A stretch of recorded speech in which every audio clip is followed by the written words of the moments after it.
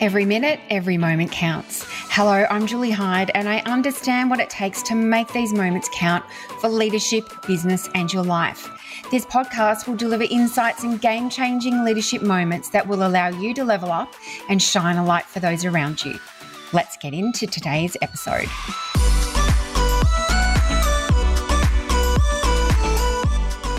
My guest today is Dr. Amy Silver.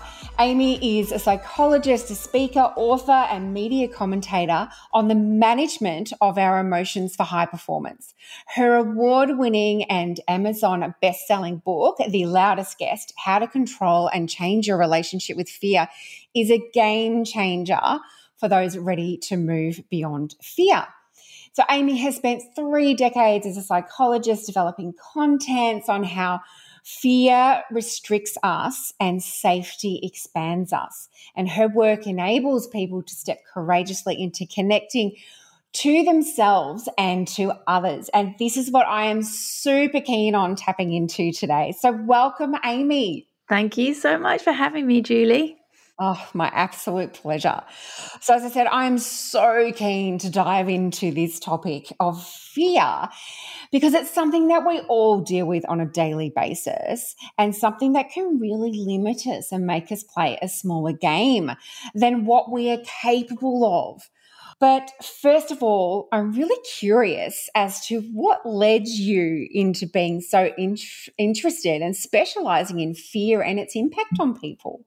Well, I started off in therapy and research when I started as a clinical psychologist, and in the training and then doing the therapy, there's a whole range of different psychological models and theories and ways to help people that I guess is where you spend a lot of time initially with your clients. And what really occurred to me, particularly when I started working with patients with chronic fatigue syndrome, which is where I'd sort of specialized quite early, was that a lot of people's progress in how they move forward towards their goals was less around the minutiae of the models that we were working with at the time: cognitive behavioral therapy, cognitive analytic therapy, psychodynamic therapy, and more to do with people's relationship with fear and how capable they were of doing something different in the moment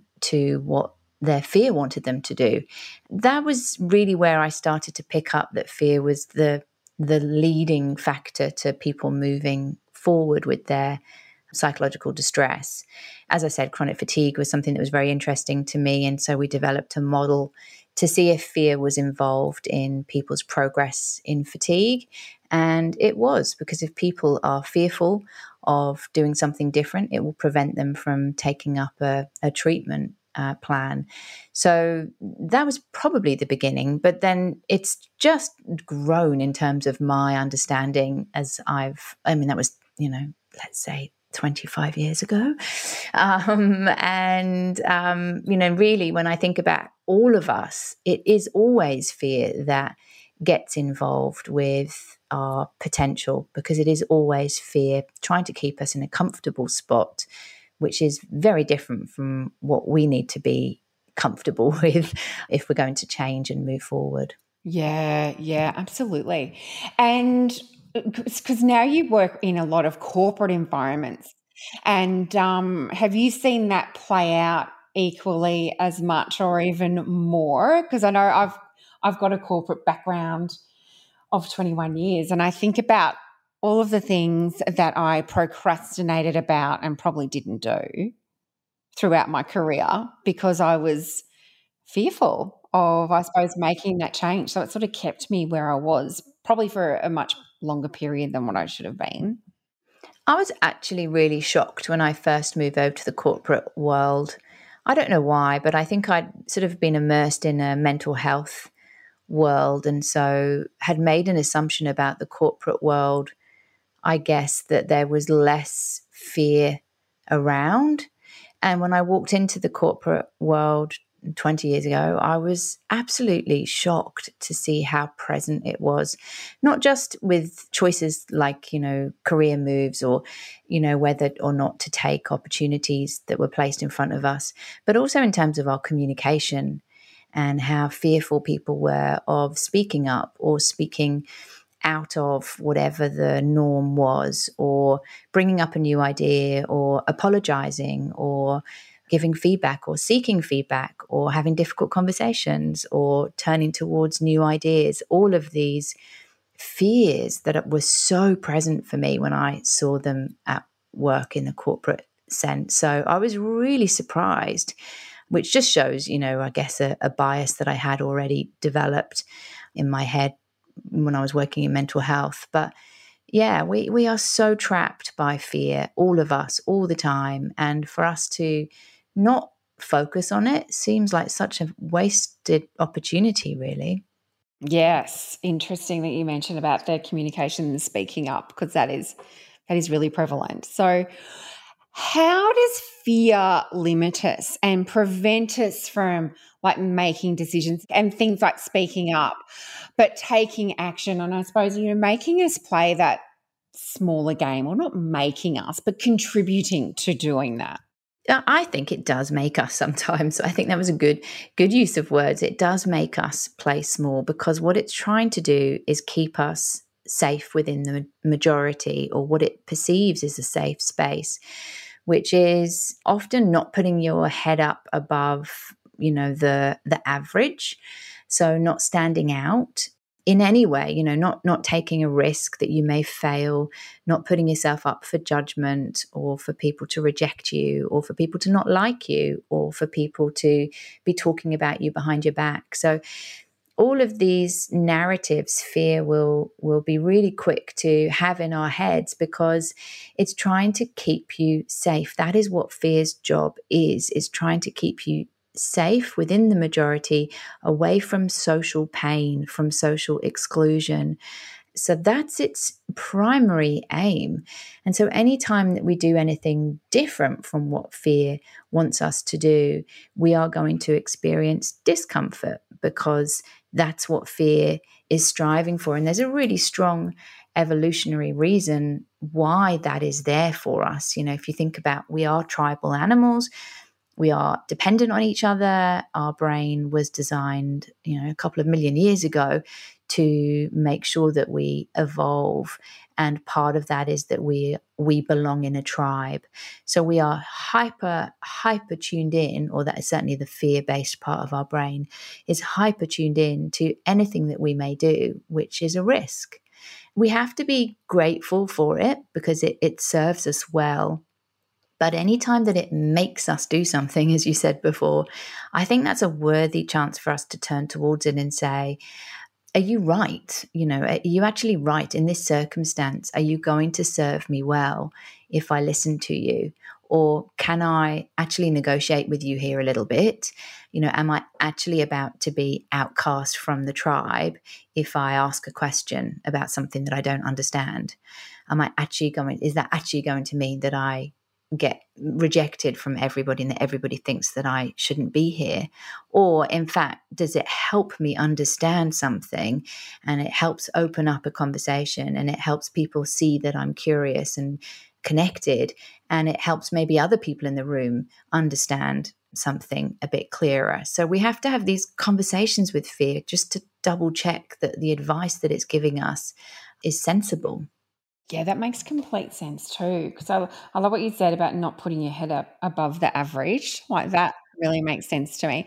Because we do so much more to avoid pain than to experience pleasure sometimes too, don't we? It's like we just don't want to feel that icky, uncomfortable, like, oh, I'm putting myself out there. I'm putting my head up above the average. What's going to happen?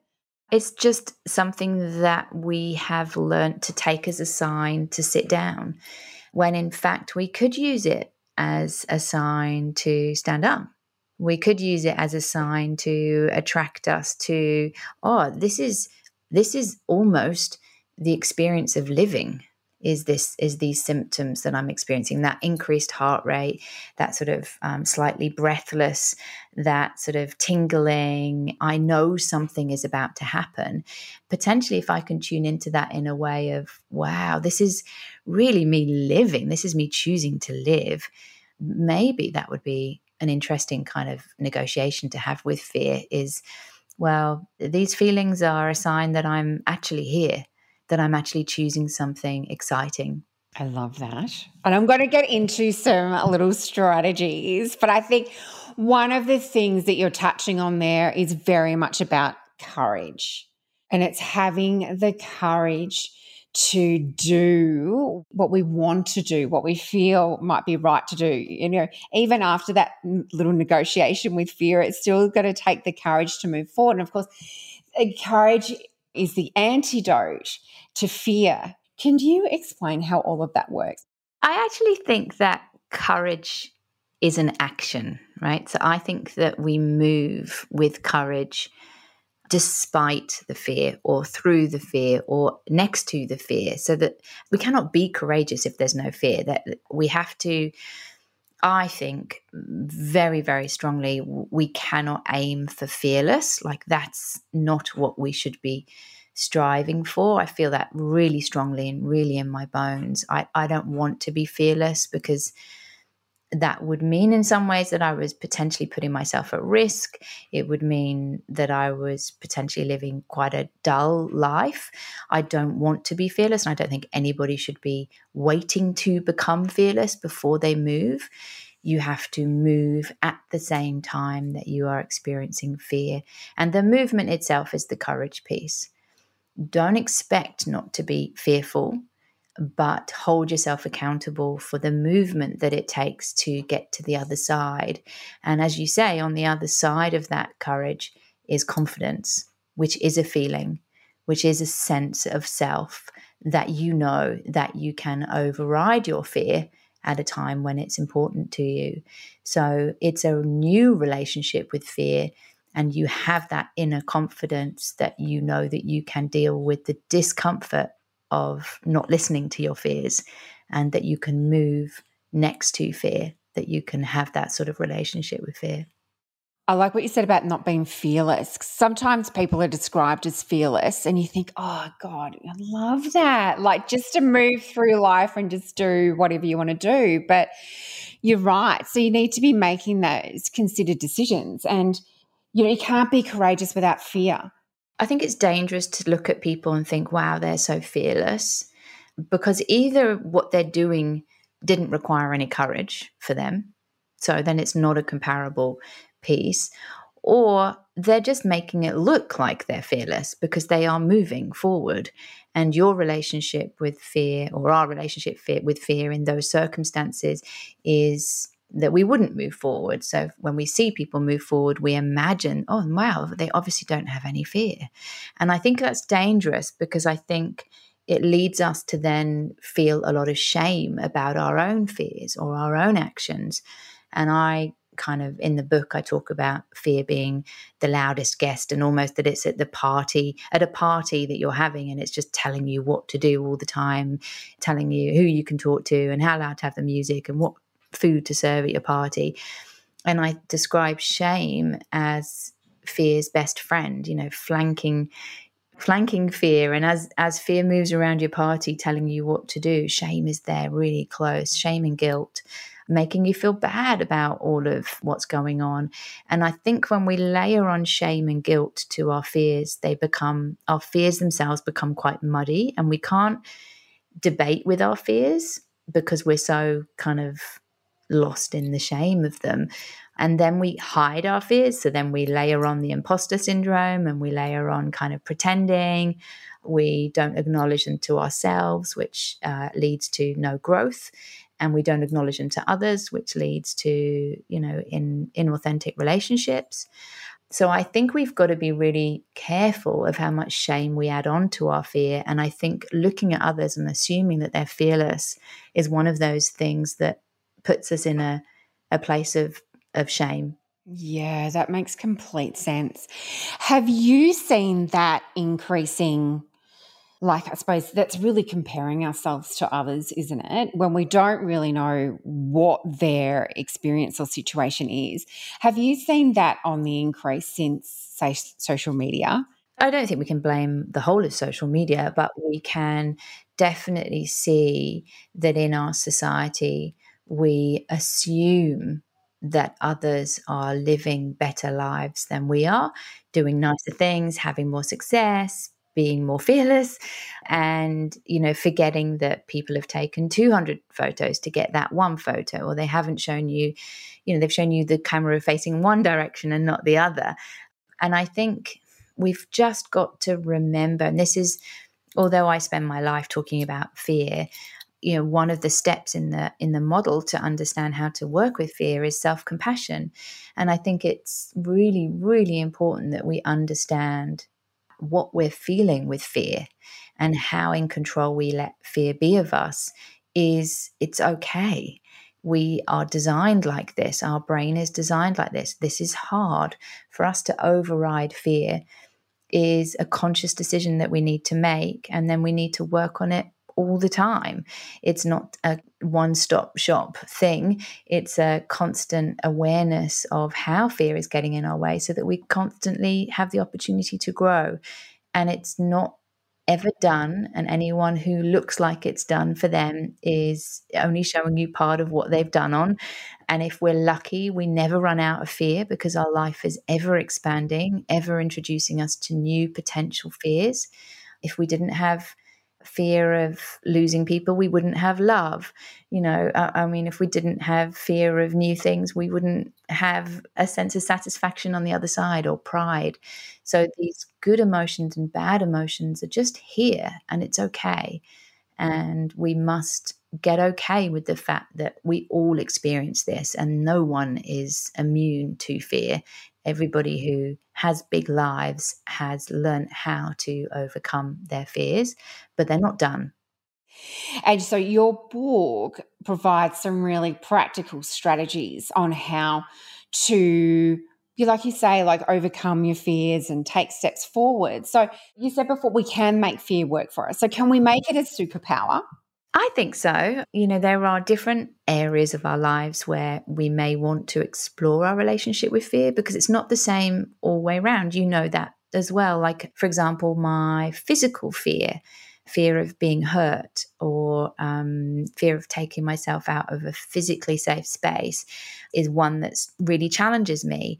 Whereas my fear of, doing public speaking or whatever is less held back. So it's not that it's a constant for all of our individual fears. We may have different areas of our life where we can move further, with our fears, or choose not to. I'm not choosing right now not to move further with my fear of spiders. I'm kind of okay with that one. We share that fear.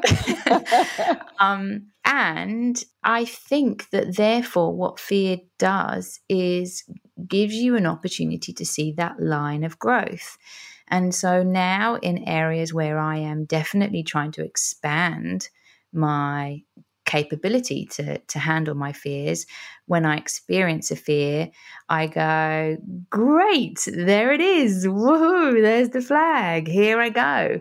And I use it as a bit of a signpost of what my next move might be, because I never want fear to be the limits. I never want fear to be the end of where I go. And so I use it as a bit of a sign.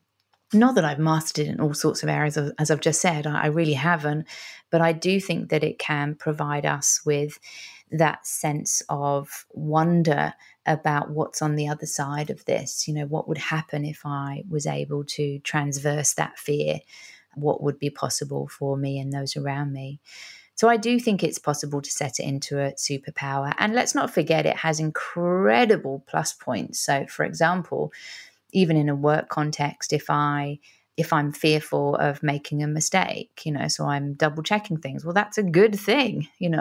It's not that these things are bad. If I'm fearful of letting people down, well, that's a good thing. I don't want to let people down. So it helps keep us aligned with what's important to us, often our really core values. And it's there as a signal if I do something which isn't in line with my core values, some sort of boundary is crossed, either interpersonally or just me. What if I decided I wanted something that was outside of my values? I'd want my fear to kick in and save me. We want to look at this as a tool. to use as something to master, something to guide us, but not necessarily control us. We want to be able to hear those fears because they may be pointing out our potential areas of growth. Yes. And I really like what you shared in terms of how you feel or what you think when your fear shows up. So is it sometimes a matter of reframing the thoughts that come to us, initially about the fear? It's like, instead of going, oh my God, it's like, woohoo. Yeah, it's everything from woohoo, there it is, let me grab it quickly because it's just put in front of me something that fear thinks that I couldn't do. So, well, let's see what that is. So let's write it down. So I'm a big writer when I hear my fear speak, because often it's saying things like, don't tell anyone that you're feeling this, or don't share that, or don't ask that question, or don't put your hand up for that opportunity. So it's things like that, which I kind of go, oh gosh, okay, great. Let me write that down because that's potentially the answer to what I need to do next. So it can be a woohoo moment, and it can also be a, yeah, of course moment where you go, yeah, of course my fear is going to show me all the ways in which this can go wrong, or the ways in which I might embarrass myself, or the things that people might be saying. Of course it is, because that's what its job is. Who am I to kind of suddenly get derailed by it? Because actually it's doing its job. It's up to me and the very clever part of my brain, which sits way more maturely than this core part of the brain that was designed 2 million years ago. It's up to that part of my brain to assess what this job fear has sent me so that I can decide what's best for me. I don't have to listen to it, but, yeah, of course it's going to say that. Yeah, that makes sense. I love that. I'm a massive writer downer too. So I think getting it out of your head on paper, you can see it and go, yeah, okay, I can make sense of that. So that's a really awesome tip. And my other tip to go with it, I know we're probably going to do a few more tips, but that, to thread them in, the tip with that is really to write down fear's narrative as if it's a person. So give it an I. So I think that you are going to fail if you try and do that thing. That's what fear is saying. And then on a different page with maybe even a different color pen, write down what you think and what you want and how this thing is going to add to your life, so that you're separating what you think and what fear think, and then realize that you don't have to do what fear tells you to do, that your goals and fear's goals are actually quite different. And what will happen is you will notice that what fear wants for you is safety now, right now, comfort right now. It's not going to want you to experience any discomfort now. But what you want is often much longer term, much more holistic, much more in the future. And so the two perspectives are so different. And that can be so helpful to realize that there is a level of tolerance with the now if you want the future that you want. We are all leaders, but you cannot be a leader of others unless you are a leader of self first. Over the past 2 decades, I've empowered hundreds of leaders to deliver positive impact to the business they are representing, resulting in extraordinary sales growth and high staff retention rates. I'm often asked the question, how can I work with you, Julie? Here's how. I present 1-hour keynotes to corporations, providing practical tools and strategies for leaders and their teams to take control of busy, to be intentional with their actions, and achieve the high performance results that they're looking for. I also work one-on-one with a select few ambitious and courageous leaders who understand the key to creating their success starts with them. So if you'd like to connect, you can find me at juliehyde.com.au. Is there one more tip that you could share with us?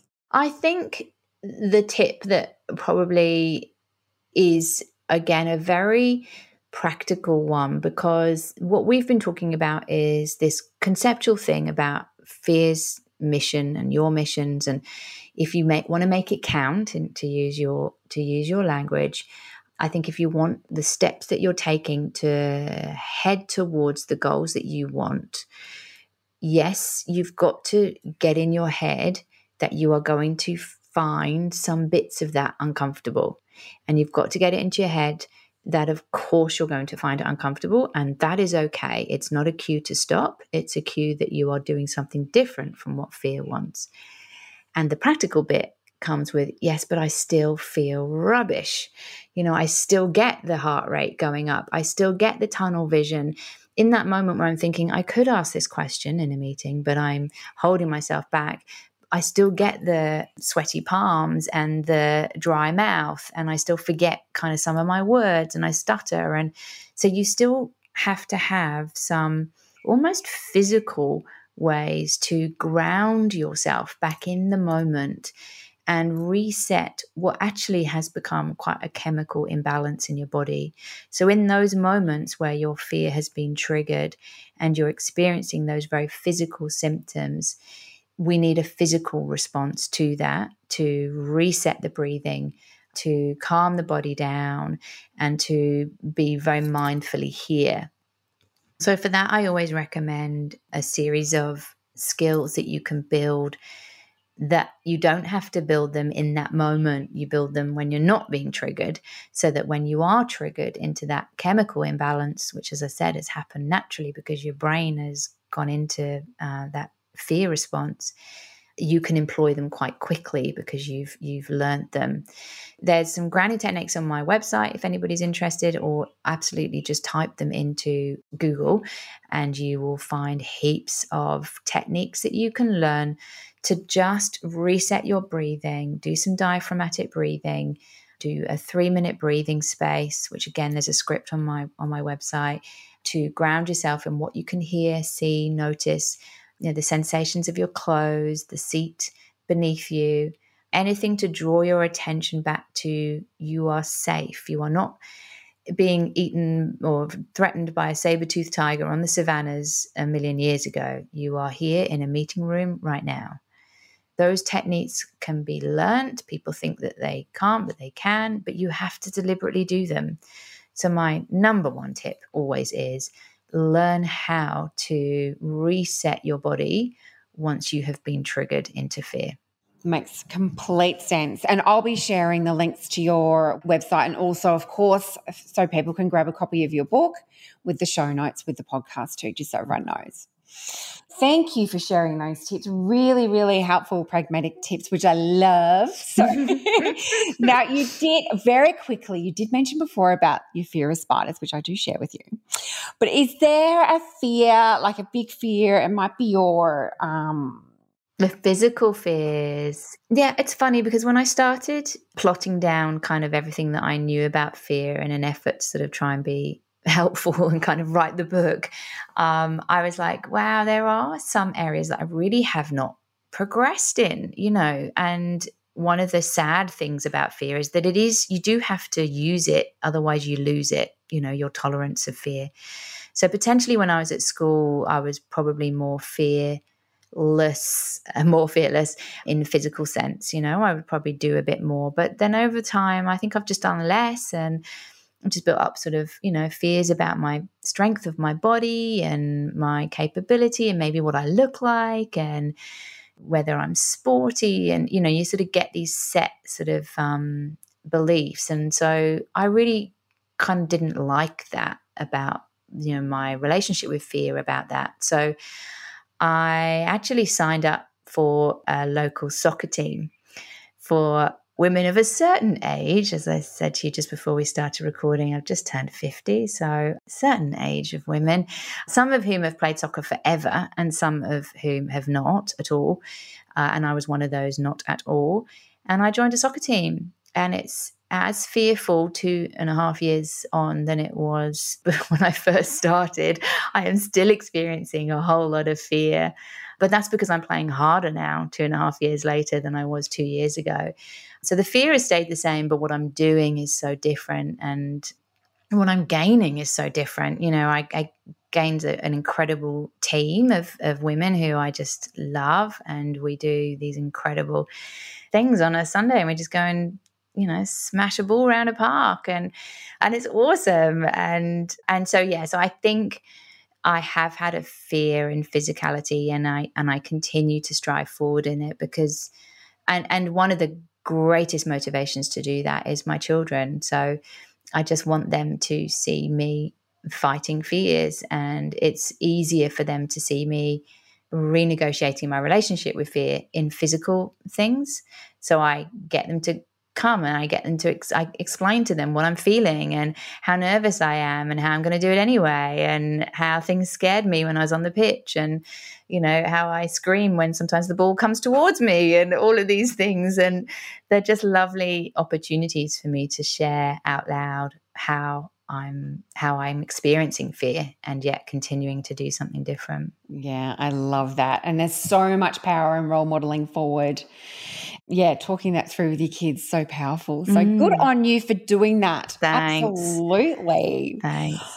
Amy, it's been so wonderful chatting to you, and I could keep going, but I'm very mindful of your time. And so this podcast is called Making It Count. It's all about being intentional and making every moment count in leadership and in life. So I'd love if you could share maybe one thing that you do to make it count in your world. I think I make it count by being deliberate about my relationship with fear, and when I start to experience fear in a certain area, rather than waiting for that thing to happen again, or avoiding that thing happening again, or worrying about that thing happening again, I will deliberately write myself a list of tasks that edge me towards that thing happening again. So, for example, if there was, a difficult meeting or a challenge, in some area, I would deliberately then go, okay, so if that's number 10 on my list of challenging situations, and I'm comfortable right now at number 1, what does number 2 look like? What does number 3 look like? What does number 9 look like? And I would write down the different circumstances that would represent that number, which is all make-believe, obviously. You don't really know until you're doing it how you're feeling. It's all movable. Then I would go and make number 1 happen. I would set that up, and then I'd make number 2 happen. I'd go and set that up, rather than waiting for number 10 to happen again and me to feel out of control. I want to be in control of my fear. I want to be in control of those situations that seem to me to lie on the other side of fear, those kind of really big moments. I want to deliberately head for them by setting myself mini experiments that allow for me to expand in that area. Oh, I love that. Mini experiences to enable you to expand. That just sounds so fabulous. I may adopt this. I think I'm going to adopt everything that you said on this podcast. You're going to see me being very courageous very soon. Oh, thank you so much for sharing that, and also for sharing, the fear that you're constantly overcoming with the soccer. Always. But all of the pragmatic advice. And this is such a powerful episode. No, people are just going to get so much value from it. So not only are you just the most beautiful, gorgeous human being, but there's just so much value that you offer. And as I said before, I'll share all of the links so that people can get your wisdom and get them into talking to their teams and, empowering them to be more courageous as well. So, Amy, thank you so much for being part of Making It Count. And thank you. Thank you, Julie, for hosting and for making such a difference to everybody that listens. So thanks, Julie. Thank you for listening to today's episode, and I trust that you enjoyed leaning into one of the precious moments shared.